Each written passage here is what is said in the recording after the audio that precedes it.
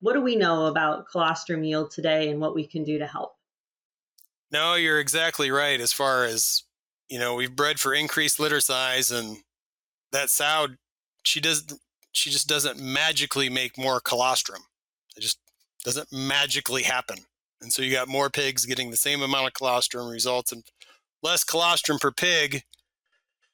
And so several years ago, we did some studies looking at going over the nutrient requirements for energy and amino acids, and we thought we saw something there, but we probably didn't really. And we tried to repeat it, and we couldn't repeat what we saw in the first study. And K-State tried to repeat some pieces of that. And so you'd have to say from that, increasing energy and amino acids over nutrient requirements doesn't appear to be a golden nugget to improve colostrum yield or colostrum quality. So, this colostrum yield piece it's potentially the 1,000-pound gorilla, right? Like we'd probably need to get after it. There's more in the diet other than amino acids and energy.